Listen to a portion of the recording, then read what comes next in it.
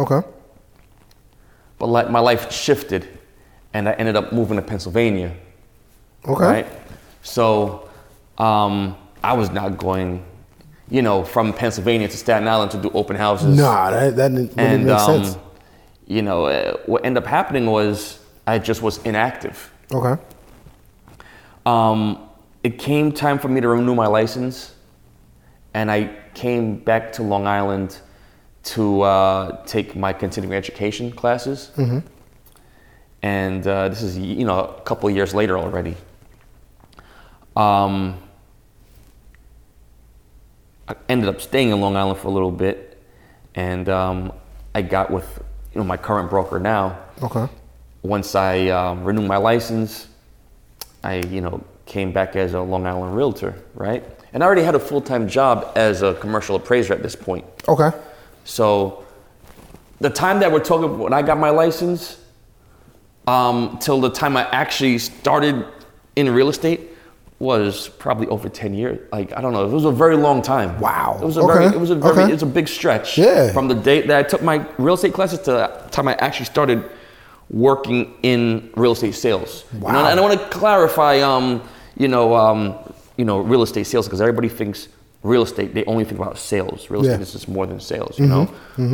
And that's pretty much one of the reasons why I wanted to, get into sales, because people always ask you, friends, family, oh, what do you do for a living? And I tell them, I'm a commercial real estate appraiser. Yeah. They hear real estate and they think you sell houses. Yeah. And I'm like, I don't do anything with houses. It's all commercial buildings, whether it's shopping centers, industrial. What made you get into commercial, being an appraiser? Okay, so what happened was I was 16 years old. I was working in auto parts store. Okay. And my grandmother worked as like an accountant in an appraisal company. And they needed summer help. Somebody was going on vacation and they needed somebody to answer phones, that kind of thing. Front desk work and some light clerical work. And she was like, I have an opportunity for you, So at the time I had a big afro, I had the beard, not as big as this, but it was big for a 16-year-old. Yeah, I'm thinking, I'm like, beard, 16, damn, okay. Yeah. So, I cleaned up myself a little bit. They took me to Macy's. They brought me some, some ties and some dress shirts, some of those ties I still have to this day. And they interviewed me and I started working there, answering the phones. They taught me how to be a receptionist, how to transfer the calls and stuff, how to use a fax machine. You taking it back. Yeah. It was, this was, like in the late 90s, right? Yeah. So I was just so fascinated. I was like, what do you guys do here? Because I never asked my grandmother, like, what exactly. I was like, it's a company she works at. They deal with real estate stuff, Yeah. So I was like, what do you do here, And then everybody was explaining to me. But there's so many different types of appraisals and appraisals for different purposes. So there's appraisals. Everybody always thinks an appraisal is only for a bank, only for a refi or a purchase. In commercial real estate, investors sometimes get appraisals done. Sometimes it's done for divorce purposes. Appraisals are also done for tax purposes. Yeah. When people are fighting, their tax bill, they have, I can't pronounce the word properly, tax certiorari it's called. So that's another form of appraisal where it's much different from a bank appraisal. Yeah. So they just gave me appraisals to read and said, hey, read these. And I was just like sitting there in my downtime reading appraisals.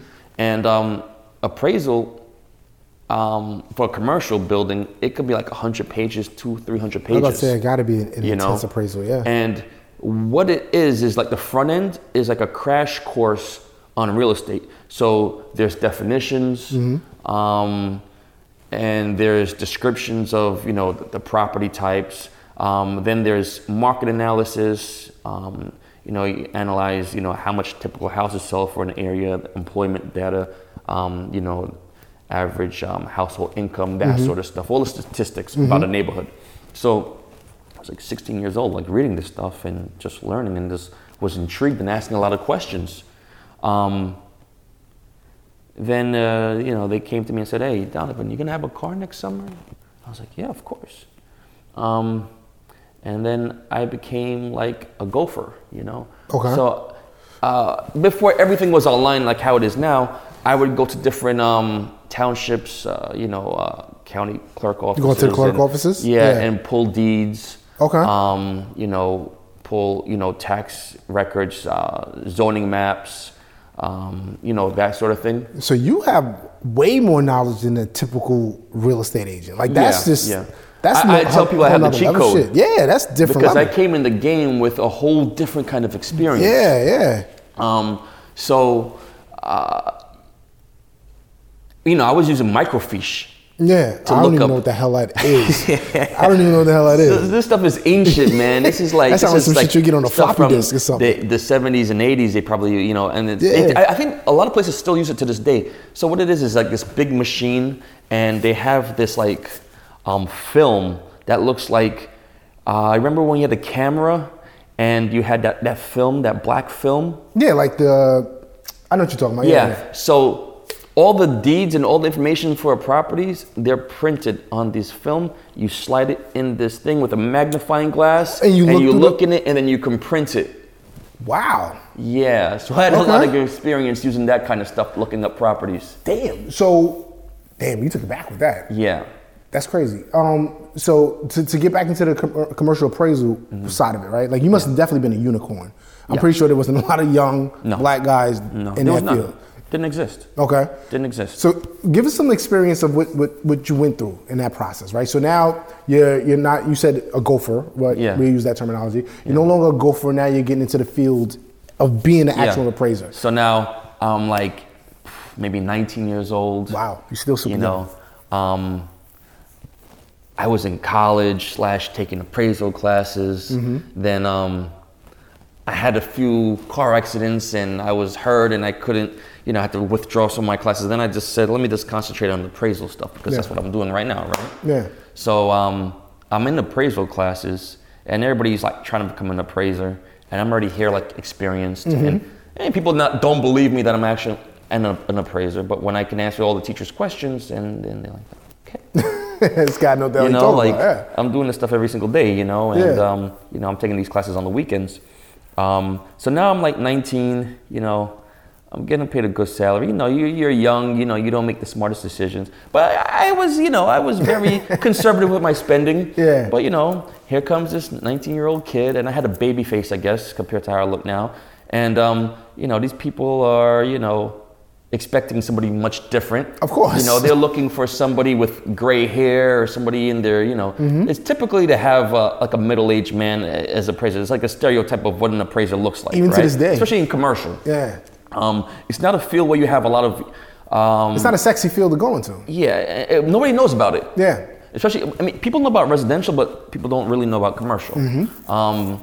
And so here I come, this young kid, hopping out to some sports car, and they're like, the main thing I always would get is, you're the appraiser?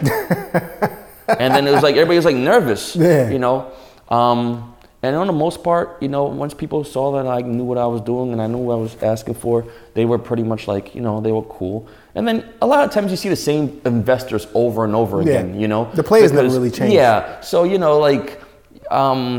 have a handful of banks that we work with. And you have a lot of guys who are very active in certain markets, even though we worked everywhere. So, I did appraisals from as far north at that time, Brewster, all the way to Suffolk County. Brewster, upstate New York. Yeah. But most of the stuff is in Brooklyn. Okay. Heavy Brooklyn, and this is Queens before and Bronx. the Brooklyn market switched. Yeah. So we're talking like 2002, 2003. Wow, okay. It was a different ball game over there, Yeah. I have a lot of interesting stories, and. So what made you? All right. So you were a commercial appraiser, which was rare at 19 for a black guy, right? Yeah. What made you shift to say, you know what? I don't want to do appraisals anymore. I'm going to get into residential real estate. So the thing was, everybody was calling me up with crazy stories from real estate agents they've met or dealt with, whether it was purchasing a property or a rental. Just a lot of bad stories, a lot of discrimination. And they were looking to me for help because they thought that's what I did. Yeah. But I didn't. And I was just like, damn, I just felt bad. I was like, I want to help my friends, So when I became active again in real estate, it was funny because I ended up going back to Pennsylvania, right? So I'm in Pennsylvania. I'm working full-time as a commercial appraiser, but I'm working from home at this time. Okay. So I'm working from home 24/7. And, the way it works is you get an assignment, you have a deadline, to do it. So whether it's working from 9 to 9 or 9 to 3, whatever it is, you just got to, the product on the due date. So I have flexibility. I can work from 9 to 12 and then 12 to 1. I make some phone calls and blah, blah, blah. So my first year, and I called myself at that time a part-time agent, right? But nobody would believe that I was a part-time agent just based by the amount of houses I sold. Okay. How many you do your first year? Around 10.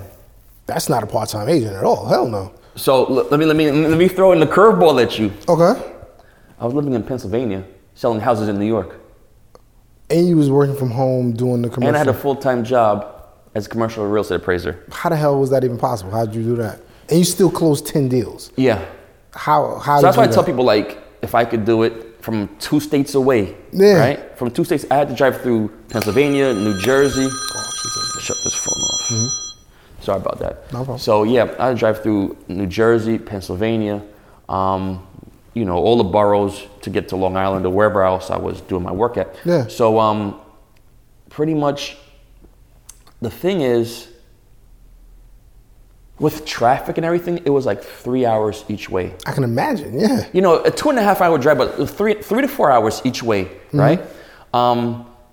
I had a stick shift BMW sports car, so it's uncomfortable. Like I'm shifting and stuff in traffic nonstop. My knees are hurting me. My back is hurting me because I got the sports seats. You know, it's like my back is like horrible. You know, so I'm making it work.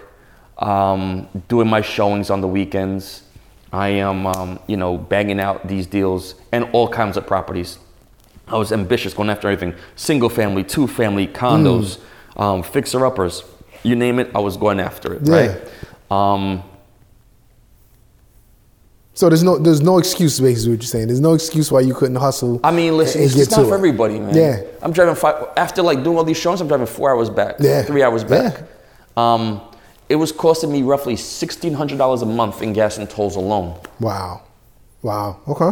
And then, mind you, and at the time, like I had just sold like my other car, I had a Cadillac, the big body Cadillac DTS, and I had sold it because I just had too many cars, and driving with the low profile rims, that was another issue.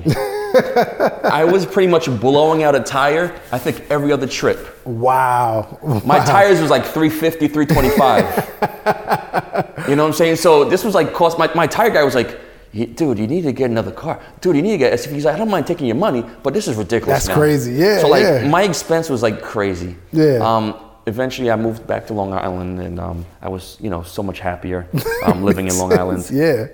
And so once you moved back to Long Island, you were completely out of the commercial. No. I was still doing commercial appraisals. Okay. Yeah. So I actually stopped during the pandemic.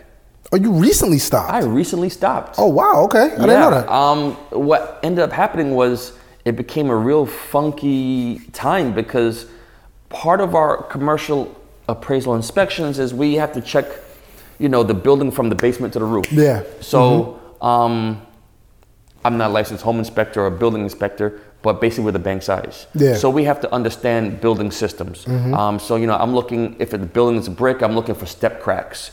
We have to be able to identify like what kind of boiler it is. Is it gas boiler? Is it oil boiler? And you also have to inspect the units as well, right? Yeah. So every bank has different requirements. Some banks want you to inspect 50% of the apartment units. Some want you to inspect, 10% if it's a larger building. So then it was just like, I'm not going in anybody's apartment. Yeah, especially during the pandemic. Yeah. And we just didn't know if these masks work, they don't work. You know, like everybody had different opinions. We got gloves, people telling us the gloves are no good because, so everybody's telling us something different, right? Yeah. Then it became like, well, just inspect the basement and the roof and the common areas. So, we go on the roofs, we look for gatoring and ponding and that kind of stuff. Because they're mostly flat roofs, right? Yeah, flat roofs, yeah. So we're looking for like anywhere where water is settling, anything that could be, potential issue. The lintels, make sure everything like, looks good in the building. And if it doesn't look good, we got to make a notation and, come up with a cost to fix those issues. So we have a book called Marshall and Swift, and we speak to contractors and we, have an idea of like what certain things cost just from our experience working with other investors. So then things got really bad with the pandemic. Okay. And then that was it. That was it? You decided? No, I didn't decide. I got laid off. Oh, okay. Yeah. Okay. So it was just like one of those things where at the time, residential real estate was just going crazy, right? Mm-hmm. Slowly though, you know, Yeah. because the interest rates were dropping. And so I was just blessed and fortunate to have something else to really fall back on at the same time, yeah. And I just took it and ran, you know? And, you know, I did a lot of different things. So I believe it was Tuesday or Wednesday nights, I was doing an Instagram live where I was just answering a lot of real estate questions. I think that's when we originally first started following each other. You I remember were that. in there. You were seeing. I remember that. And you know, people had a lot of complicated situations, and you know, I think that's pretty much like one of the things I pretty much became my niche, because everybody's situation is different, and not everybody can afford that renovated house, that beautiful house. Not everybody has 20, 40, 50% put down. So you know, we have to think outside of the box, get creative, and find things that could work, you know, for people. And I answered a lot of questions. I helped a lot of people. I picked up a lot of clients that way. It was through great. through your lives, through your through my lives, yeah. Good. Okay. Because you know what, the truth is everybody's a real estate agent. We all know that. It's an easy entry level to get into real estate. And you know, there's a lot of capping going on. You know, everybody has a lot of followers. Everybody's social media famous, but people buy their followers. You know, you can tell what's what. You know, somebody has 100,000 followers, and then they have no, there's no engagement or nothing. Yeah, no engagement. You know, and you know, but it's all. Like you said, it's all cap as well. So, but what sets you apart, and I think we kind of almost in the same realm. And I don't sell a lifestyle of my personal lifestyle to show like, oh, I'm this successful person. Yeah. You should hire me as your real estate. Yeah. You give I want to show you that like, I'm knowledgeable about real estate. Yeah. You know what I'm saying? Not that I drive that car. Not that I'm on this and that island and whatever. Not that I'm at this and that restaurant. Yeah. You know, like that doesn't help you get a house. Yeah, you know, exactly. That doesn't show that I know what I'm doing. So, you know, I keep it very plain Jane for a simple fact that, you know, it's not to distract people from, you know, what I know and you know what I'm saying. And you know, everybody's different, and everybody wants to do, you know, the fancy stuff. And you know, I think it's great. I think it's cool. I think maybe one day I might try it. But I like the plain Jane thing because people see. The power is in the information. Me, you know, that's how I look at it. The power is in the information, especially if you could convert that communication to people. Yeah. Let's put it like this: there's a lot of people that look like us, right? That want to get into a home. They want to get into the real estate part of their lives. Like we're pretty much around the same age. Yeah. So as much information as you could give them, you're going to attract those people, right? Because we just don't know. Like we don't learn this stuff. And even as the funny thing is like. Even some of my clients who own houses, even people that I know who are investors, they still don't know a lot of stuff. And I was doing Take the Test on Tuesdays on Instagram, where I was, you know, I started off with some really entry-level basic real estate topics, multiple choice questions, and everybody can like, you know, pick an answer. And then eventually over time, I graduated into more complex things. Yeah. And I threw in questions, you know, and when I say real estate, right, real estate is a lot of different things, right? So I cover questions about residential real estate, renting, investment stuff, development stuff, you know, condos, co-ops, because these are all different property types. And unfortunately, people just don't know about a lot of things. You know, when I was you know, starting to do this, and still to this day, I just always try to learn as much as possible, you know? You know, like I said, I have the cheat code, you know, because I've been in a different section of real estate for so many years. For a long time. I've seen a lot of things evolve and transpire right in front of my eyes, you know, for the, I guess, 20 years I've been in, you know, and I've done investment grade real estate throughout the country. Not only in New York. So I've done appraisals in Colorado, Florida, Connecticut, New Jersey. You know, I flew out many different places. That's dope, bro. So like I had to become like an expert on whatever market I'm working in. Let me ask you something. So now that you say that you had to become an expert, right, in every market, do you think that, I'm trying to think of a way to word this. it's not easy for guys that look like us in this business, right? No, I'm just keep it a buck. No. Do you think that that's more of an advantage to you? Do you think that the people that aren't getting the information or doing the research that they should be doing, what guidance would you give to a young cat getting into the game, right? Young guy, black kid, whatever it is, that's trying to get into the business, what information is Don giving them? Well, anybody looking to do anything, regardless of what industry, I always tell them, you want to be educated, not only in what you're doing, but everything that affects what you're doing around you, right? So if you're in real estate, you want to know about mortgages, right? You want to understand, like how things are financed, right? So for like the talks of residential real estate, you want to understand, the different mortgage types, conventional mortgage versus a FHA mortgage. How it benefits your buyer, how it benefits your seller, what things can be a disadvantage to your seller or your buyer. You understand the main structural components of a house. Yeah. That's one of the main things that's, I think, lacking in our industry. People open the door and you like the house? And it's like, but like, what is it? How many amps does it have? Yeah. I tell people when I do home tours, I don't do the Vanna White, bro. I don't go to the kitchen. I'm not doing all that stuff. I'm looking for, like you said, I'm looking for the ampage. Yeah. Let's go in the basement. Let's look see if there's any leaks. Let's look at that roof. How old is the roof? It's about the bones of the house more than the cosmetics, because we know cosmetics can be misleading. Yeah. You know what I mean? And a perfect thing you brought up cosmetics. So I work with a lot of first-time buyers. I work with a lot of first-time sellers. And the first-time investors, right?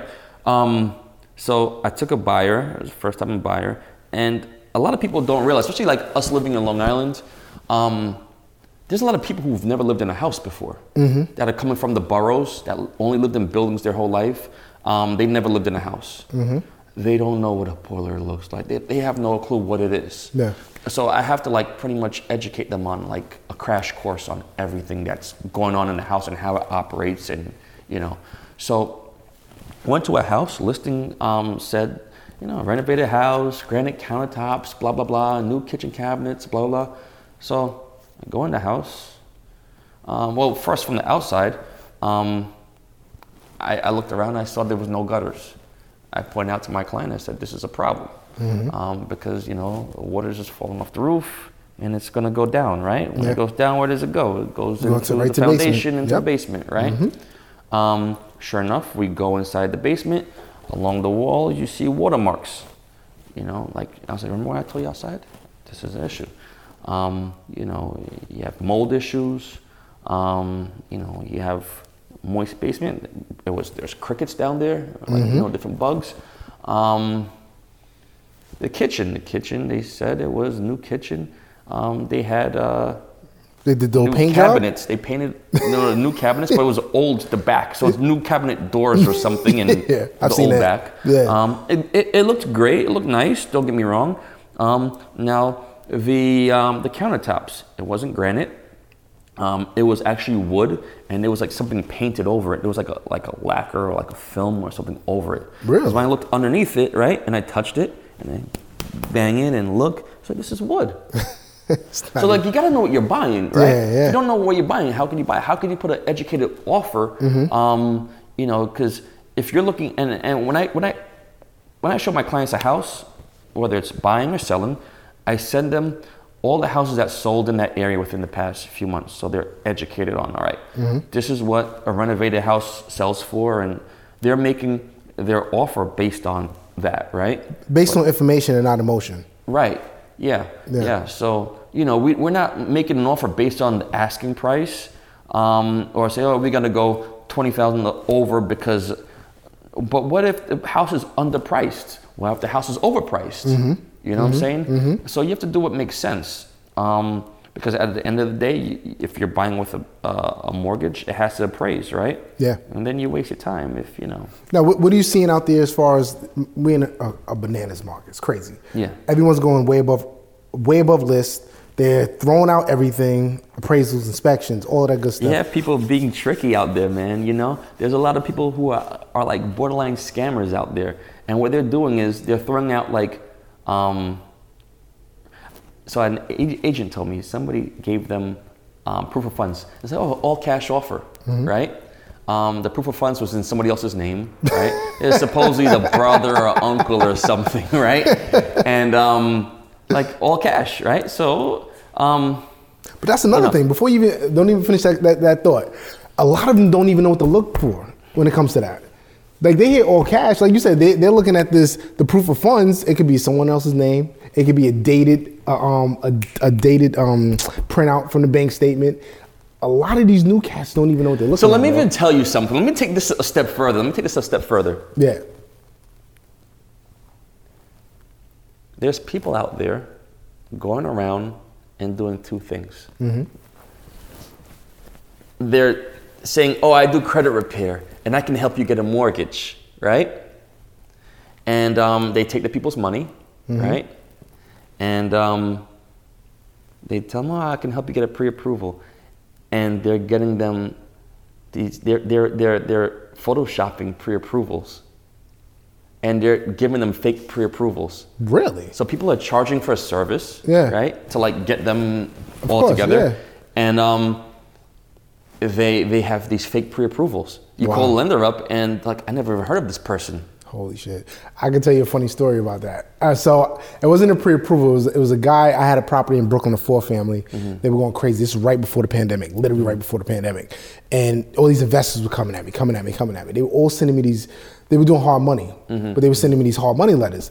But I started to notice that all of the hard money, it was all different buyers, but all the hard money letters look exactly the same. Like literally the signature at the bottom, nothing changed. So I'm like, wait a minute, something's not right. So I just said, And then let me even take that a step further. A lot of those investors, their addresses are all the same. It's on Lee Avenue. I forget the address, but it's all the same address. That's another story. yeah, and I called the bank directly because something didn't sit right. The number that was on the letter didn't feel like the number that should have been on that letter. So I started doing a little digging. I called the manager of whoever managed that. The guy went through the file. He's like, "Sean, I don't know who the hell these people are. I've never heard of him in my life. That is not." He's like, "Send me that letter that you have." It's spooky Sent out it there, to him. man. He's like, "Yo, this is not even our letter. Yeah. That stamp is not ours."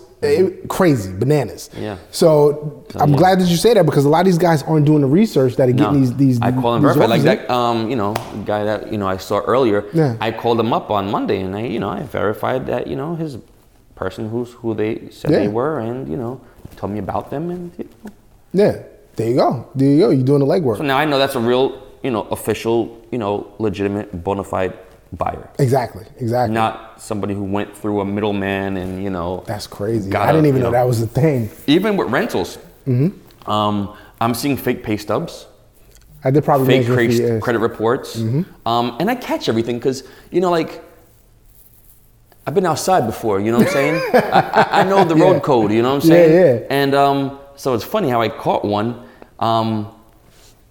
This company, this credit in the credit report. The lady had a car note with this car dealership that only sells like high-end sports cars, right? The lady came in a gypsy cab. I don't know if you know what a gypsy cab is, right? So they came in a gypsy cab for the showing, right? Doesn't have a car, and I'm just like, this is not making any sense. Yeah. And talking about gypsy cabs for a minute, it's funny. I don't think I've ever discussed this on social media or anything. When I was an appraiser, 2008, I got laid off. 2009, with the whole economy that crashed. It tanked, yeah. And I seen my departments get wiped out, like department by department. Everybody getting laid off. People who were with the company for 30, 40 years, and just like today's your last day. And it's like, damn, that sucks because imagine you're working with a company for like 40 years. You don't have a resume. Nah. You don't have any clothes to go on interviews. Nah. And there's no plan B. Unfortunately for some people. So I was very disgusted with corporate America, and I didn't want to work for anybody anymore. And I was like, I'm just going to do my own thing.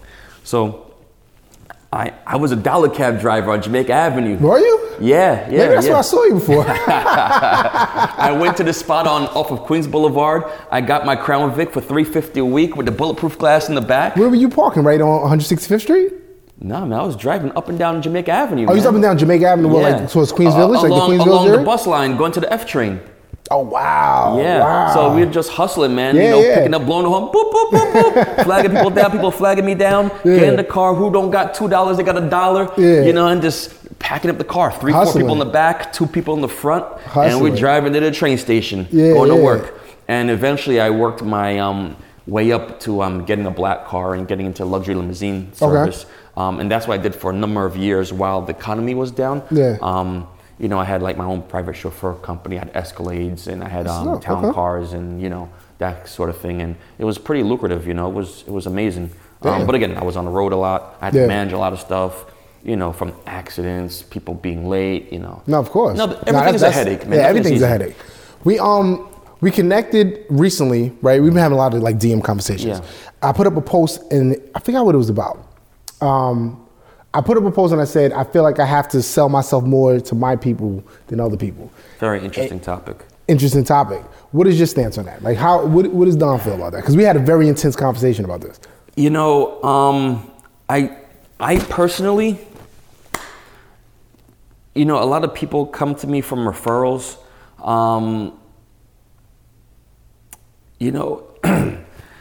I do go out there and get my own business as far as door knocking, cold calls. Like I do everything, postcards. I do like the whole full circle thing. Okay. I feel that is an issue in a lot of scenarios. I've been through it, but I'd say, like overall in my personal experience, people pretty much, are coming to me because either through them referrals. Either referral or they've seen and they heard me speak online and, what I know. And, I don't tell people I'm different. I just rather show them. Rather show, of course. So, it's different, but when I go and I door knock and, like the other day, I rang this guy's bell.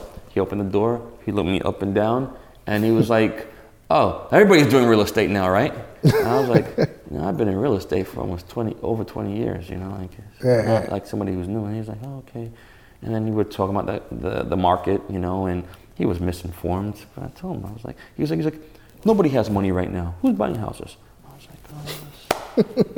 like, oh, he's definitely not outside. He's out of it, so I had to put him on, But I mean, I hate to say this, as real estate agents, stereotypically, we look a certain way, we dress a certain way, we drive a certain car. So it's like, a lot of times people judge you on that. Of course. Yeah. I try to tone everything down as much as possible so I'm not. Yeah, they want you to look successful, but not too successful. If you look too successful, you're making too much money. Why should I be paying you? You're making too much money. But if you don't look successful enough, maybe you're not getting enough business. Yeah, it's a very, very crazy field, man. You know what I mean? It's a crazy field. I'll give you an interesting story. So this is last year. It was through a referral. So I got a referral. This guy's mother passed away. He was trying to sell the mother's house. Went to the house, suited up, and as you see, I don't really wear a lot of suits. I gained a lot of weight. I'm trying to lose the weight before I get the suits again. Yeah. But I went suited up and everything and had a great rapport with him. Him and his sister, great rapport with the guy. Gave him the number that was going to make sense. He had mold issues in the basements. They gave him recommendations of how to do it. We were going for it, right? Signed the paperwork, cool. I get a call back 2 days later, we decided not to sell the property. I know you have to sell the property. Yeah. All right, whatever.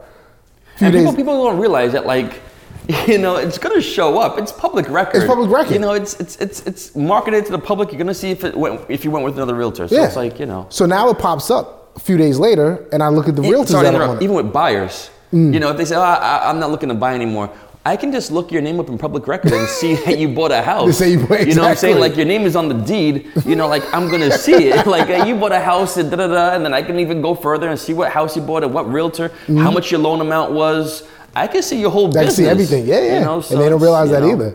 So the house pops back up on the market, and I looked at the agents that listed it, and I'm like, wait a minute, they don't look like me. You know what I'm saying? And it's three agents. Mind you, this house is in Queens Village. 3 agents that are coming from, I think they were coming from Brooklyn somewhere. Don't look nothing like us. Don't know nothing about Queens Village. So now the guy is calling me every other day to ask me questions. So I'm like, bro, like, why are you asking me these questions? You know what I'm saying? So me being the typical guy I am, I'm giving them a little information. And after a while, I'm like, bro, I can't keep answering. Ask your agents. Oh, they don't respond to me. They don't pick up the phone.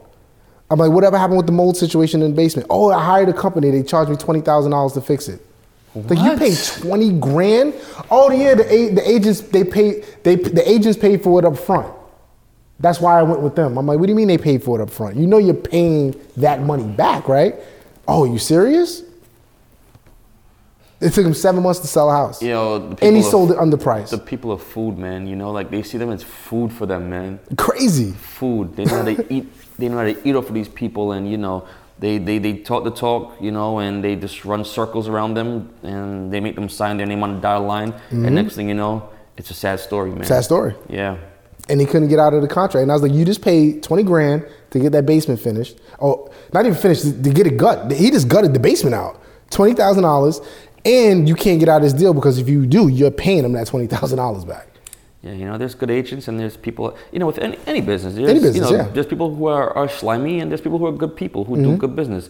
I've came across, I'd say, more good agents than bad agents. Same here. Same. You know, there's a lot of great agents out there, you know, from all walks of life, from newer agents to, you know, some of the OG agents. And there's a lot of horrible people out there, and you know, they're just looking for that come up, you know. Everybody's looking for a quick buck. That's why I think it's a little too easy to become a real estate agent. I think they should definitely shift that. The entry point to get in is a few $100. Yeah. You don't really have to have much knowledge, but you could really swindle people out of a lot of money. Yeah. What experience are you seeing? Being a young black real estate agent on Long Island is, needless to say, it's not that broad. Right? No. It's not. You go to some of these companies, it's not. The company I'm with, I even say it. So we had an awards ceremony recently, and I noticed I was the only one in the room that kind of looked like me. Yeah. And it kind of got to me in a way. I'm like, damn, like I know there's people in this industry that look like me that's doing it. Yeah. But what the hell is going on? What is the scope of the landscape that you're seeing that's going on out here? You know, everybody's background is different, right? A lot of agents come in as part-time, looking to go full-time. Everybody's looking to make extra money. You have companies that, you know, sell the dream and that lure them in with maybe a higher commission split. And then a lot of places become probably like a little cliquey, you know? Yeah.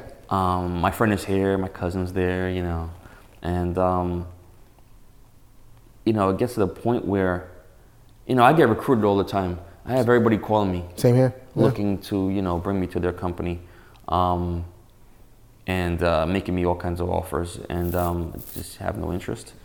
You know, I'm good. Yeah. You know, I mean, listen, if it's a commercial company that calls me, like a Marcus Miller, not supposed to say any names, but, you know, if a commercial company calls me, it's a different story, you know? Yeah. You know, these residential companies, again, they know how to lure people in, right? And it's like, you know, they're going to make their money one way or another. Everybody's in business to make money. Of course, So they might tell you, you know, like, we can give you this, that, and the third, and it might sound better than somebody else. But then when you turn around and you're in, you know, like every day you're shelling money out for something. Yeah. And, you know, it's the same thing, you know. Sometimes this guy who might sound better is not better, you know, and the one who might not look better might be better, you know, better fit in the long run. You know, so some people don't see the value of what comes along with certain companies that are not as, you know, selling that dream. And so what happens is the agents get no value, they don't get any training, then they just end up really not growing to their full potential. They become part-time forever. And yeah, they end up doing just a handful of deals a year instead of transitioning to a real full-time agent. You know, because the education is where it's at. That's what's good. going to separate you from everybody else. And even people reach out to me. They're like, my cousin's a real estate agent, but I see you really do real estate, and I want to work with you. I've had people hit me up from other states. Like, yo, are you licensed here? I'm like, no, I'm not, but I can refer you. They're like, no, we don't even want them. Yeah. You know what I mean? Like, it's people, like I said, they want that education. They want that person that they feel that they can be comfortable with. Yeah. That's a game changer. And I would tell you, because I was part-time for years before I became a full-time agent.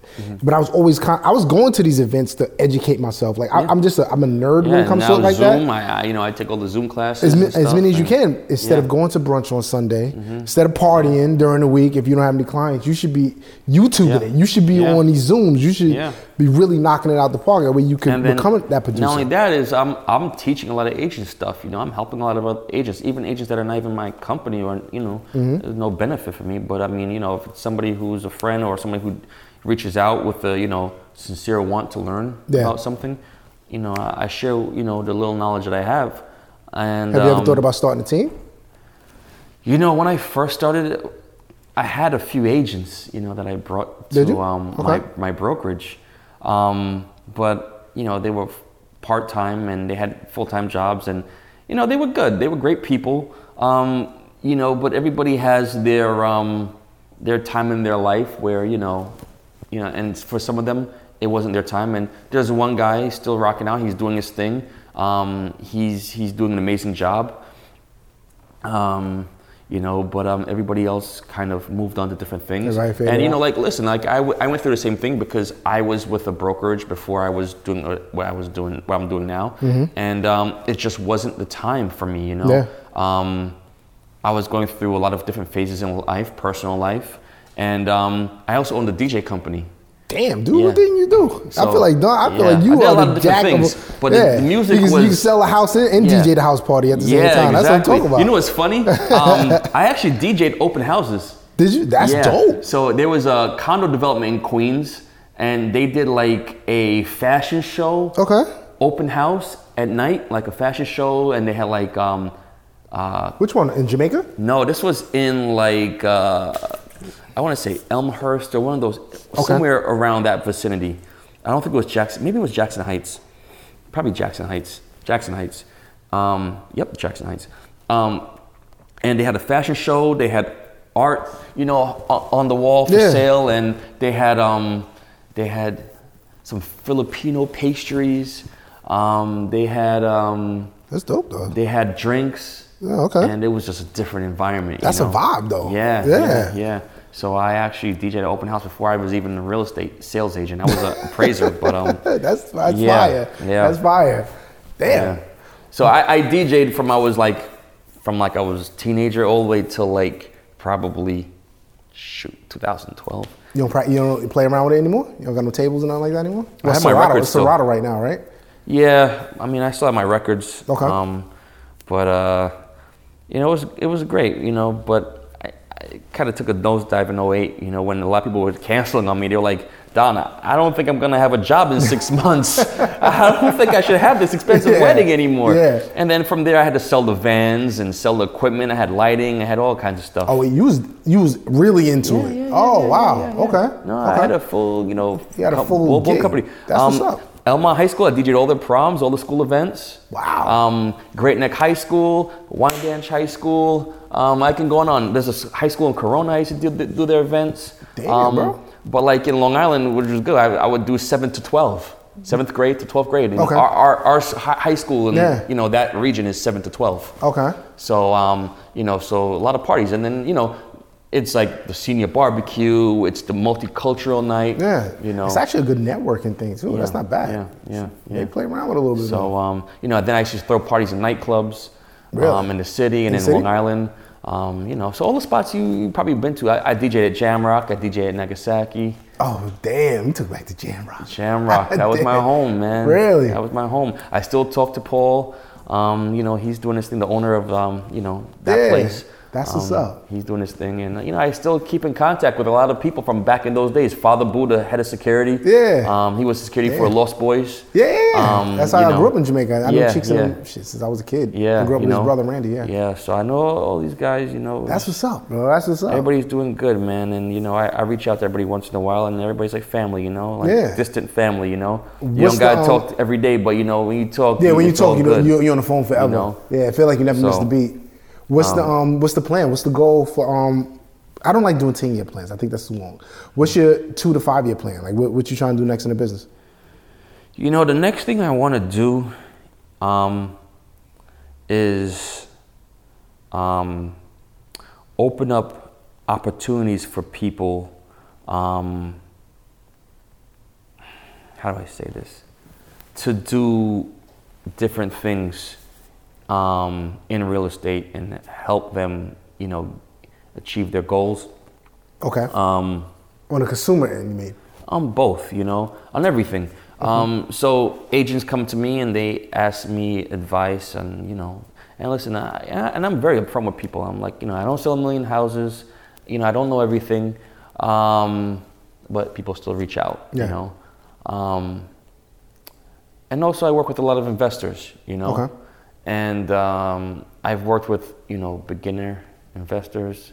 I've worked with investors who, I like, I helped 2 sisters buy their first multifamily property. They already own, their multifamily they live in, nice. But they were, their first investment property, and they're probably like in their 60s or 70s. Really? Yeah. I thought you were going to tell me like 20s or something. So it's never too late. Nah, that's late, amazing. I like that. I love to hear stories like that. Because you know what? It's like we put too much of an expiration date on a lot of things. They live a very simple life and they're very happy, and they saved their money and they were able to come up with a great down payment, and it's for their grandchildren at this point. You know what I'm saying? Yeah. It's like they have everything they need and they want, right? Their children are working. And it's just, you got to plan, generations ahead, Yeah. So it's, I remember I met a couple, you familiar with St. Albans, right? Yeah. Where Merrick Boulevard, is that Merrick? Am I thinking of it? No, not Merrick, that's, God damn it, what is that? It was that building that's been abandoned forever. I think it's a CVS across the street now. It's like that triangle shaped building. Ah, man. Either way, I remember, they were renting it out, and I went and I met the family that was actually that purchased. It was a black couple that purchased that property, and I was talking to the husband. And he just retired. He was a retired, I think, detective. He said, and he said he always wanted to get into real estate. He always wanted to become an investor, and that opened up. I was doing real estate for maybe like 2 years then. I was super green. I didn't know what the hell I was doing, but it triggered something for me. I'm like, yo, this is what I want to do. But like I said, we always either put an expiration date on ourselves, or we rush ourselves way too quick. Yeah. And I fell victim to that, meaning rushing myself, because I'm like, if I'm not doing this at a certain age, I'm not really doing it right. This is before the whole social media. We got a whole long life ahead of us, man. A whole life. Yeah. I'm saying that to say this. After 2020, everyone became gurus, right? Yeah. It's the world of gurus. Yeah. Everyone's and everybody's charging you for something. And everybody's charging you for class, something. know? So yeah. What are you seeing? Have you seen a boom in people that are looking to become investors now? Yeah. What education are you giving them? Or you just see that they're strictly not even ready for it yet? Like, what are you telling them? So a lot of people are just getting a lot of false information from online, right? And here's a problem with information that you get from YouTube, or you get it from Instagram, or wherever you get it from social media, or a seminar. You have to make sure that the person that you're listening to and following is speaking about your market. Because what might work in Tennessee or Atlanta is not going to work in New York. So then you got people who are listening to these guys from out of state and then coming to me like, yeah, I'm going to do this, I'm going to do this. I'm like, but so you could, and I tell people, in theory you can, but in reality you can't. You can't, yeah. And that's the honest truth, We move very different in New York. California moves different. New York operates different than Pennsylvania and Connecticut, and New Jersey. The thing is, You know? I get like you can't. Some people are like, you know what? I just want to. I want to get to it. I don't want to sit back and think about it too much. Which I get it. Like sometimes you have to take action, but you have to be educated at the same time. Yeah. You know what I'm saying? Because once you're in, Yeah. bro, like you might be. This could be grand opening, grand closing. And I You know? tell people, you gotta have all your stuff in order Yeah. before you even make a move. You know, so you have to have your contractor, your lawyer. Contractor is clutch.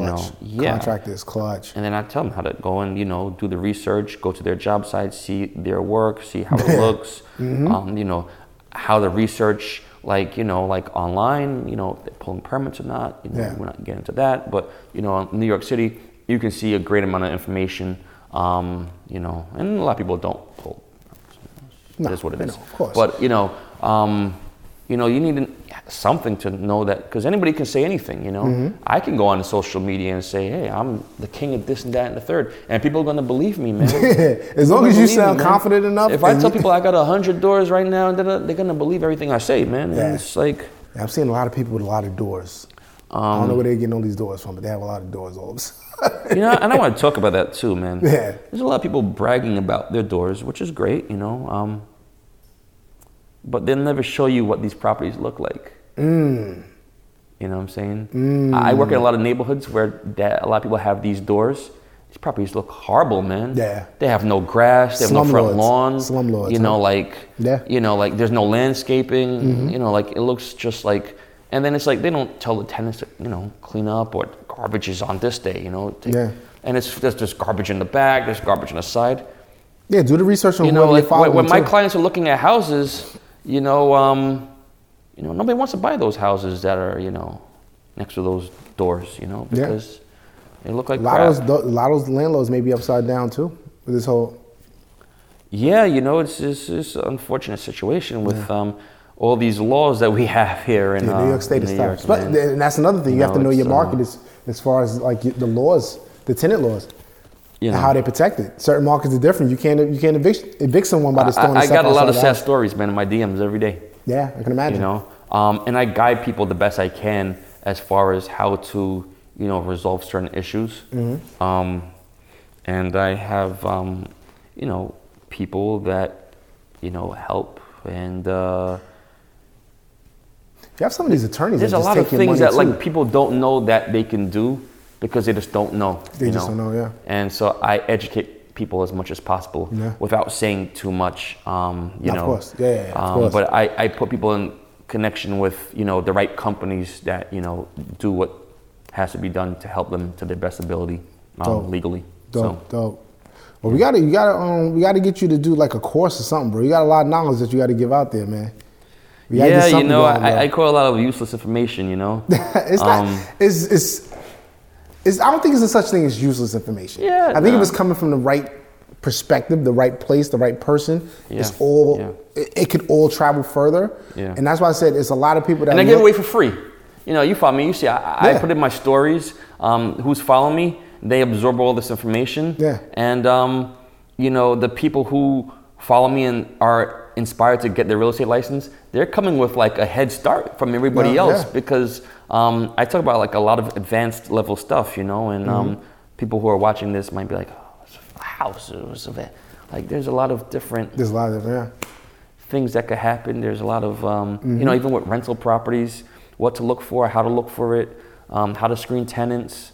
Bro, people when they're purchasing, people have no idea how to even look at a rent roll if they're purchasing a property with tenants. They don't even know where to start. I got people all the time. They want to buy these houses with non-paying tenants because the prices are cheap. Because the price is cheap. I'm And like- they have like a, you know, like a FHA mortgage or something, and I'm just like, you can't buy the house with a mortgage because the appraiser can't get into They the can't house. even get into the house. Yeah. And how are you getting the tenant out? Exactly. How are you getting this tenant out? Can you even And they afford have to go through that court battle? 3.5% down. They don't have Yeah. $20,000-$30,000 to give somebody an offer, like to like get them up out of there and move them and put them in another apartment. That's a fact. You can't buy these houses, and I'm like, people look at me like I'm the bad guy, you know. And some people they'll listen and they'll understand it, and some people might want to go to somebody else that will tell them something different, and then they'll hear it from somebody else and they'll come back to me and say like, oh, Bro, I tell right. buyers all the time to walk away from the property. But yo, you want my honest opinion? I wouldn't buy it. I let my clients know. I do not need to sell one house to make a living. Yeah. You know, like I don't need to, and you know, it's nice, but the thing is, there's no pressure. I'd rather you do what you feel is right. I'd rather educate you and show you the comps, so you're making a decision based on, you know, market data and your personal emotions, and you're making an educated offer. Yeah. Not like a stupid offer because you want to be stupid, or you want to be, you know, stupid low or stupid high. You know, like the market is the market, you know, and that's it. Yeah. But now if you're an investor, you have an experience, you know, you're the boss. You know more than me, man. What can I tell you, man? You know. Go for it. So I have clients that, you know, like I let them do their own thing. Tell me the number, whatever works good for you, let me know. And they you know, they tell me the numbers, and if the number is not good, I disagree, I'm gonna let them know. I'm gonna say, same here. Yeah. I don't think this is. No. I want this house. I need it. I want it. I have to get it. I have to get it. What am I to argue? You know, This is it's your money. This is what you do. This is, you know, for the experienced guys. Of course, yeah. You know, the guys who are, you know, getting their feet wet. You know, I still have to, you know, like let them know, like. What advice before you get off? Because I got a call yesterday from an agent. I know he watched the pod, so I'm not gonna say his name, but shout out to him. He knows what I'm talking about. And he was asking me, he's like, "Yo, Sean, you know, I've been in the business for a little while. What are you doing to generate leads? How are you generating your leads? Like, my brokerage is not really doing much for me." Which the broker is not. Like, if you're looking for a broker to give you leads, like a lot of people are looking for that, but that's over. That day is over. A lot of you know, like my father was in real estate in the 70s, and it was just different. You know, it was like, you know, the phone was probably buyers come in, they walking off the yeah. street. The broker has his listings. You go show them whatever listings that you know your broker has, and you know, make a deal like that. You know, you know, nowadays it's much different. You know, you're using MLS and you know your relationships, and you know, that's how you're getting the deals. But as far as getting leads, you know, I don't pay for any, you know, Zillows or anything like that. Same here. I've never sold a house, and you know, people who do it, I guess I understand, you know, because if you need to generate money or get a start, and like, let's say you live in Long Island, you never lived in Long Island, you're from Texas, you don't know anybody. You know what I'm saying? Like, you may have to start that. I guess maybe for a point of a time period it might, you know, work. But I don't want to talk about that too much, and you know, of course, you know, be too negative on that because I was Zillow leads when I first started out because I had no idea what the hell I was supposed to do. Yeah, you know, we all try things. Yeah, it didn't work. I think I closed one deal. I didn't close any. After doing it like three, 4 times, I closed one deal, so I didn't even make my money back. But. And these guys were just hounding you for more money and spend more money per month, and you know. So what would you tell them to do? Because you're not paying for the leads. So what would you tell them? I like social media a lot, to be honest with you. Yeah. Okay. I like social media a lot. I like sharing information with people that they wouldn't see anywhere else, right? So that will set you apart from everybody else. I do cold calling. I get a lot of people who are, you know, who are not that pleasant, you know, but I deal with it and I calm them down. You know, and I come from a point of not like, oh, do you want to sell your house, right? But I mean, and just to like clarify and, you know, stay within the boundaries of the legalities of everything. You know, I technically don't cold call right now. I call people that I already have a relationship with, that I've mailed them something, or we already had contact with. I'm not calling right now because we're not allowed to cold call. Because of all the rules from, you know, let's not talk about that either. You know, because I can go on and on about that, you know, and all these rules. But yeah, so, you know, I'm calling these people up and I let them know about, you know, if I have a listing in the neighborhood, I tell them about it and I ask them if you have a friend or family member looking to purchase, I can help them. Because the first thing is when they hear real estate, I'm not selling my house. I have nowhere to go. What do you want me to live in the street? And I'm just like, no. You know, I just want to know if you know, have a family member that might be looking to buy a house. I know right now is a very competitive time, and a lot of people are out there house hunting, and maybe they might, you know, you might know somebody, you know, who's in that situation. Oh, my cousin, my daughter, my this, my that. That's when the conversation shifts. And there you go. I had some people come to my open house the other day that were just from cold calls. Really? Yeah. Wow. Yeah. Wow. Okay. Just inviting them to the open house? Yeah, they were looking to buy a house similar to the one I was selling. Dope. Okay. And they came. Yeah. So you would say utilize social media. That was my advice. I say you have your phone is in your hand. That's you can't get anything more free than that has the most reach. Yeah. You cannot. And I've gotten a bunch of listings from cold calling. There you go. Yeah. There you go. Yeah. So cold calling, door knocking. I think you have to do a little bit of everything. Yeah. Definitely your sphere if you get some referrals going. I sold a bunch of my friends' houses. I've sold their parents' houses. The sphere is great. And just constantly. Social media, people don't really utilize social media the way they should. They make content. They, go out there and film themselves or, and everything is, the pretty kitchen. I try to stay away from what everybody else is doing. Yeah. But you have to really interact with people. Yeah. And I'm a kind of person where I like to interact with people and make jokes and That's what I do. That's why I go on people's lives. I comment now. I chime in. I'm doing it because I like doing it. Mm-hmm. I like BSing and talking shit all day and or talking about real estate. So I have a lot of conversations with people. I'm watching these people's kids grow up right in front of my eyes, man. People who, they're posting their kids basketball games and stuff like that. Like, it's, everybody becomes like family to me, That's dope.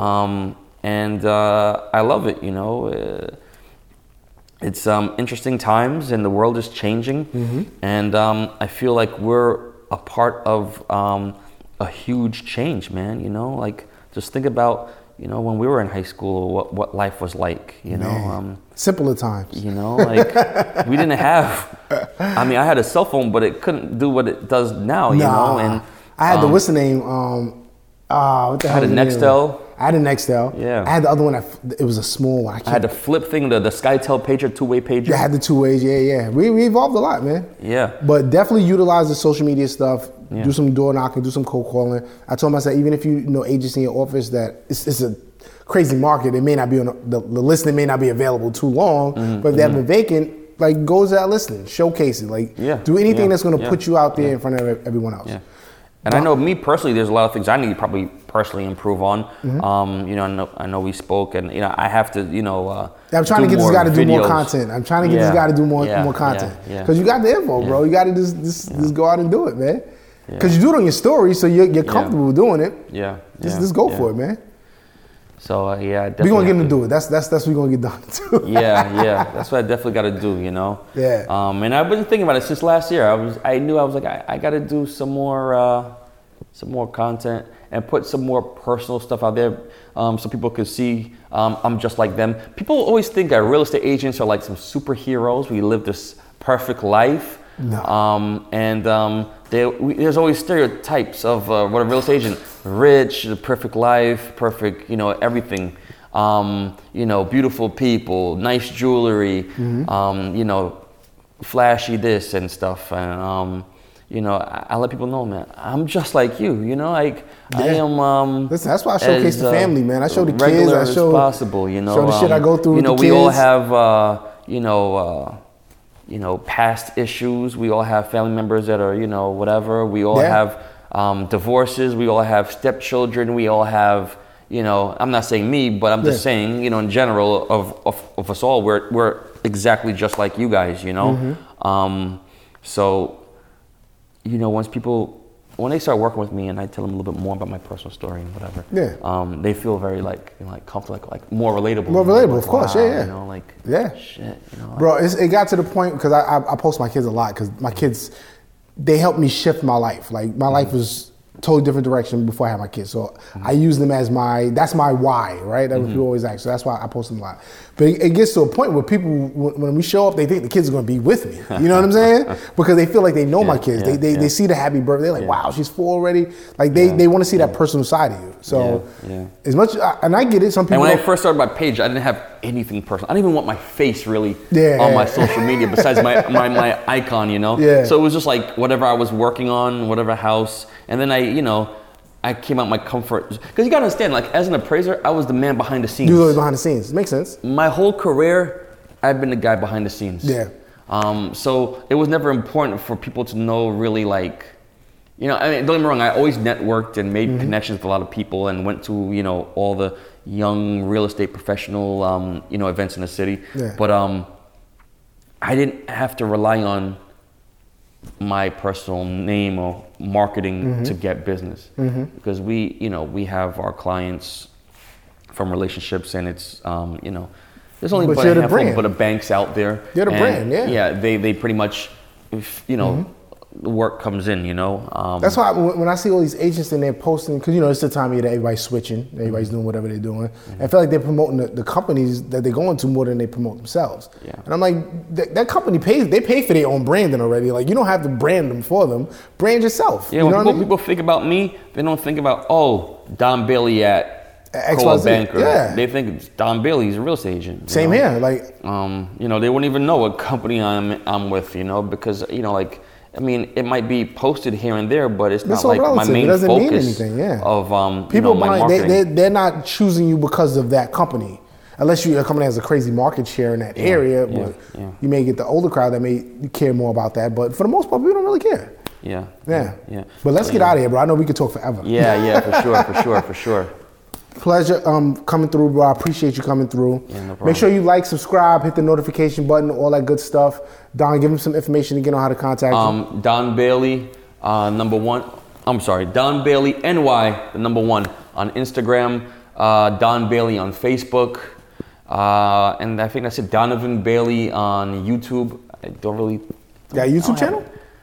Nothing's on it. I gotta change that. Yeah. Yeah, that's been one of my goals for a long time is getting YouTube because I have a lot of interesting content, Put it up, I have a lot of interesting content that I would love to put on YouTube. Yeah. So I think I'm gonna get that going ASAP. It's just hard to keep up with all these different It is. platforms. It's a job in itself. There's more platforms and there's more and more. But I think the thing is you have to utilize all of them, right? Because you just never know where the business is coming from. I actually got a deal from LinkedIn. Nice. Which, I never post on that. When I remember to post, I'm like, all right, I post on LinkedIn. But find one that makes the most sense. Like Instagram makes more sense for me because that's why I get majority of I don't get anything from Facebook. I may get like inquiries here and there, but I've never got a deal from Facebook. But Instagram works for me. So just find a platform that works. Some people, YouTube, you have to be consistent though. Like you have to put that content out and whatever. But find a platform that works for you. Yeah. That's all. Yeah. I appreciate you coming through, bro. Yeah. Thanks for having me, man. All right. We out. Oh man, that was good.